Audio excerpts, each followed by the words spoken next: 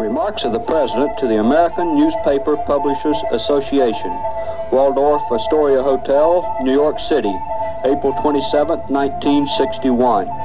Ladies and gentlemen, I appreciate very much your generous invitation to be here tonight. You bear heavy responsibilities these days. I refer first to the need for far greater public information, and second, to the need for far greater official secrecy.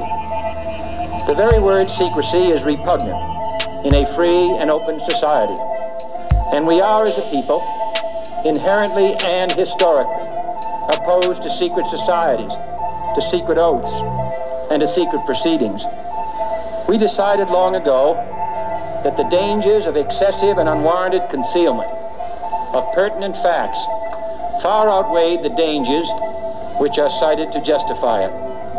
Even today, there is little value in opposing the threat of a closed society by imitating its arbitrary restrictions. Even today, there is little value in ensuring the survival of our nation if our traditions do not survive with it.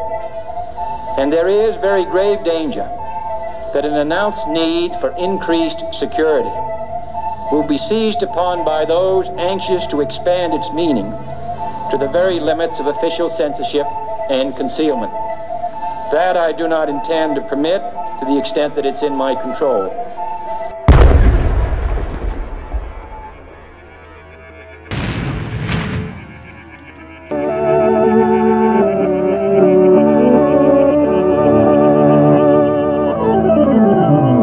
And now for the next 30 minutes, As the World Turns. For viewers of the CBS soap opera, As the World Turns, first word came at about 1:40 p.m. Eastern Time. It happened too quickly for cameras to be in place. And I gave it a great deal of thought, Grandpa. Here is a bulletin from CBS News. In Dallas, Texas, 3 shots were fired at President Kennedy's motorcade in downtown Dallas. The first reports say that President Kennedy has been seriously wounded by this shooting. Then it was back to the soap opera, but not for long. Soon after, Walter Cronkite was back, reporting from the CBS newsroom, complete with rotary telephones and wire machines. This picture has just been transmitted by wire. It is a picture taken just a moment or two before the incident. If you can zoom in with that camera, we can get a closer look at this picture. And almost exactly 1 hour after his initial bulletin, this now famous announcement.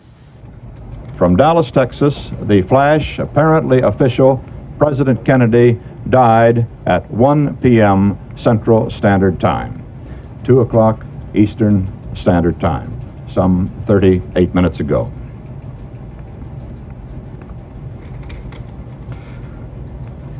Vice President Lyndon Johnson has left the hospital in Dallas, but we do not know to where he has proceeded. Presumably, he will be taking the oath of office shortly and become the 36th President of the United States.